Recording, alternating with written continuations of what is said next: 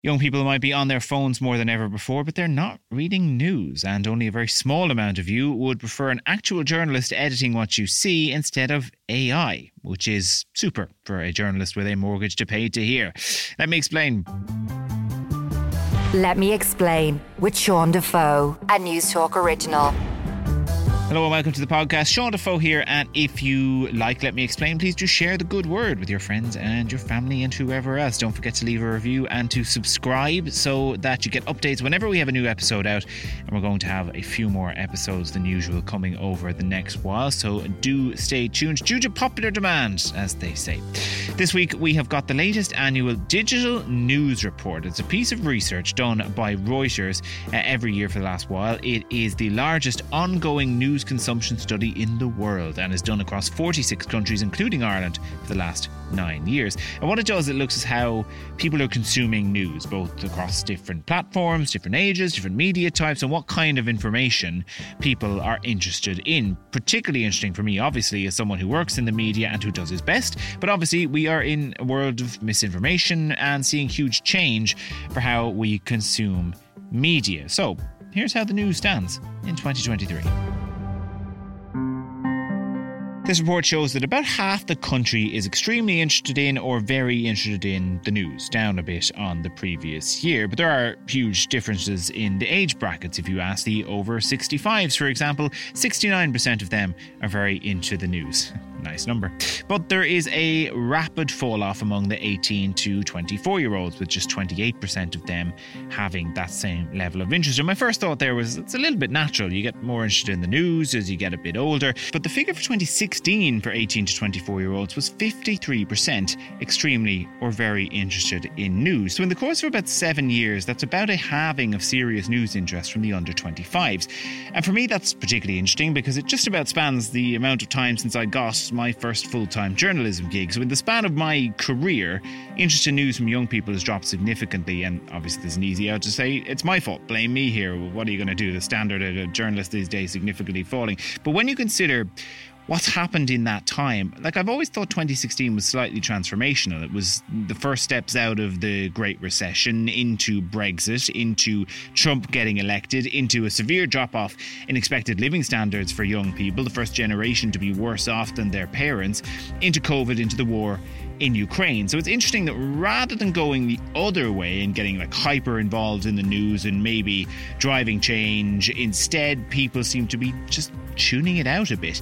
And this touches on a theme of the report, which is called news avoidance. The amount of people tuning out all or certain parts of the news. Here's Kirsty Park. She's a postdoctoral researcher at my alma mater GCU and the Future of Media Institute.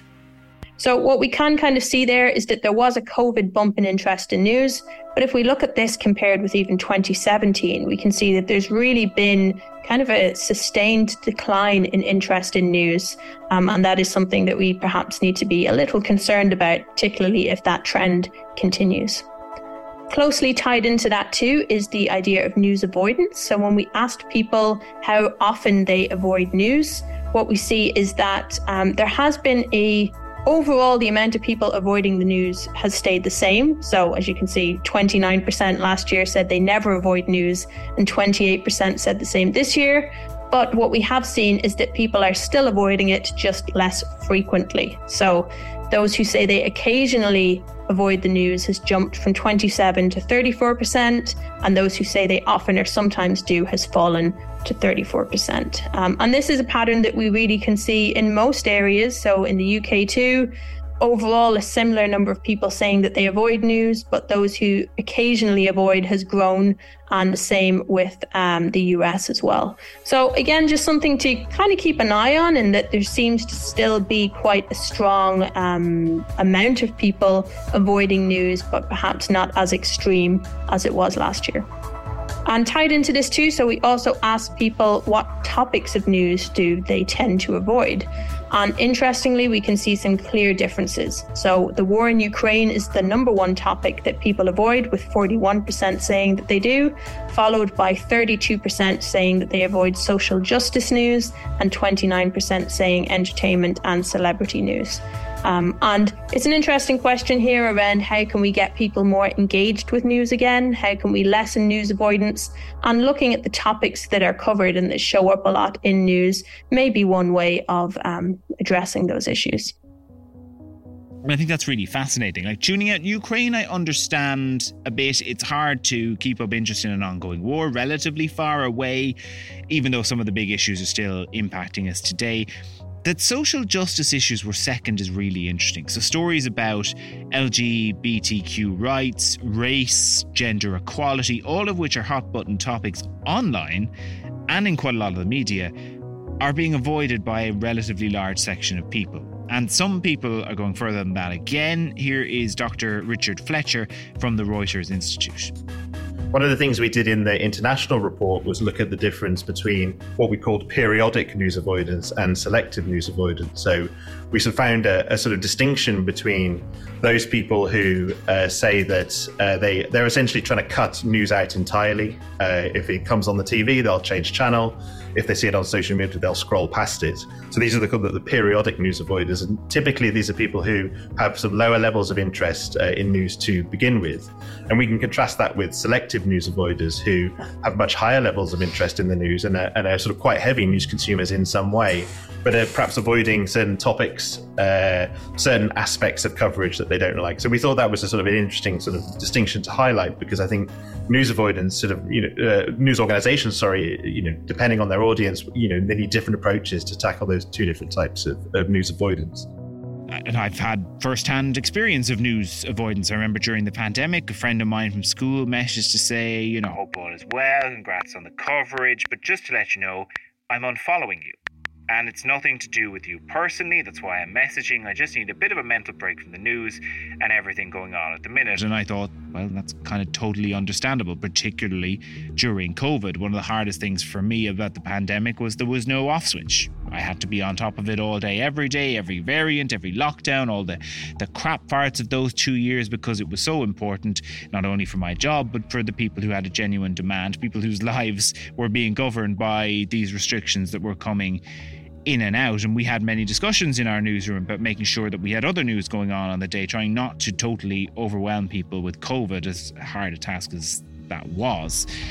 But back to avoidance. I mean, social justice issues, they're all over the media at the moment, so it's really interesting that they are the second most avoided. And I wonder, some of that people not wanting to express an opinion or engage for fear of getting cancelled online.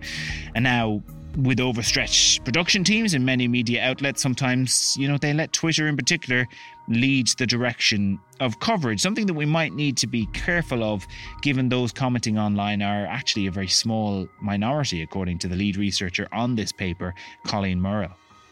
We have an essay in the report by Dawn Wheatley, which examines how online engagement is falling away in terms of commenting or posting on news online. So the great kind of, reach out for democracy that online was meant to bring us hasn't necessarily happened.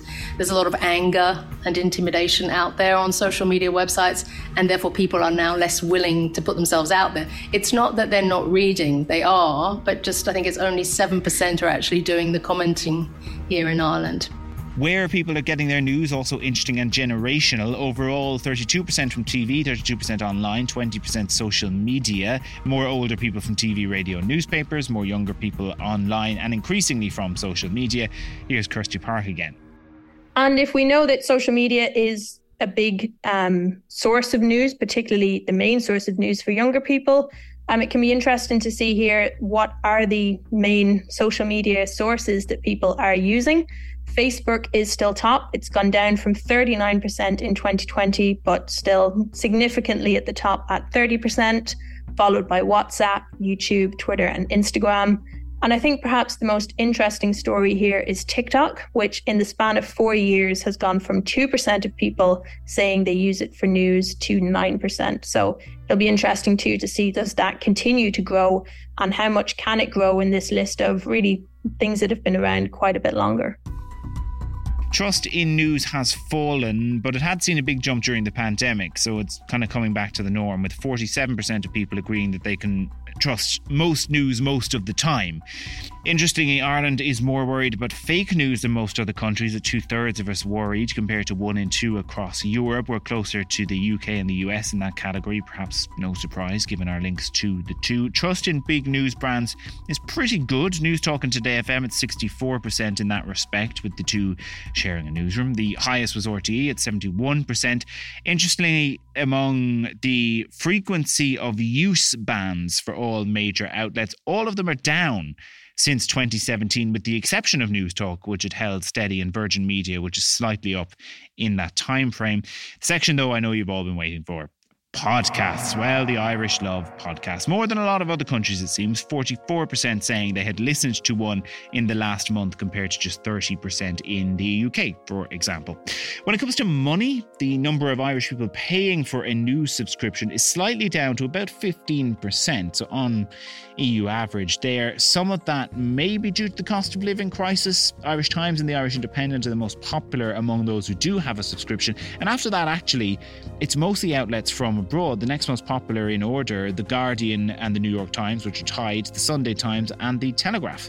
Top reason given from people to say they would get a subscription if, what would encourage you to get a new news subscription? And it was price, if they were a little bit cheaper. Though the group news editor at Media House, the Irish Independent's publisher, Kevin Doyle, says they are really quite competitive on price. There's no point in going back over the past, but there was a terrible mistake made once upon a time where somebody decided that news was worthless. Yeah. And that has set in people's minds. So I kind of not laugh when Colin says, the big reason people would give for subscribing would be if it was cheaper. The offers in the Irish newspaper, online digital offerings, are so cheap. Like dirt cheap, to be honest, if you break them down over a year. And so when people say it'd be cheaper, I don't know how it could be cheaper than it is at the moment, to be honest. And that's because we need to get the people in. Yeah. And then hopefully you get used to subscribing, and you can build, I suppose, what people are willing to take from, because they see the value. One last stat which really jumped out at me. Only 25% of people believe it's better to have a human editor or journalist curate what they consume, with 31% preferring news selected by an algorithm or AI. So the news when you go into Google on your phone, for example, stories picked for you based on your browsing history, which I guess makes sense. I mean, it is more personalized, and if you scroll down a news app, there might be quite a few stories you have no interest in. But is AI going to show you anything outside of your comfort zone? Probably not. And that was reflected in a follow-up question, 53% agreeing they may miss important news by having AI over human content curation, and 51% saying they were concerned about encountering only their own viewpoints online. So look, it is an interesting piece of work overall. I think it puts up some real questions to the news industry about where people are consuming news, why they don't want to pay for it, and maybe how we go about things too. But fair to say there aren't solutions for everything. If for example, people are switching off social justice issues, do we just not talk about them? Talk about them less? I mean, that doesn't necessarily seem right either, when they can affect and be important to so many lives. So it's an interesting time to be in the media at the moment, and as ever, adapt or die. This week's show presented and produced by Sean Defoe with Lachlan Hart on sound. I will chat to you next week.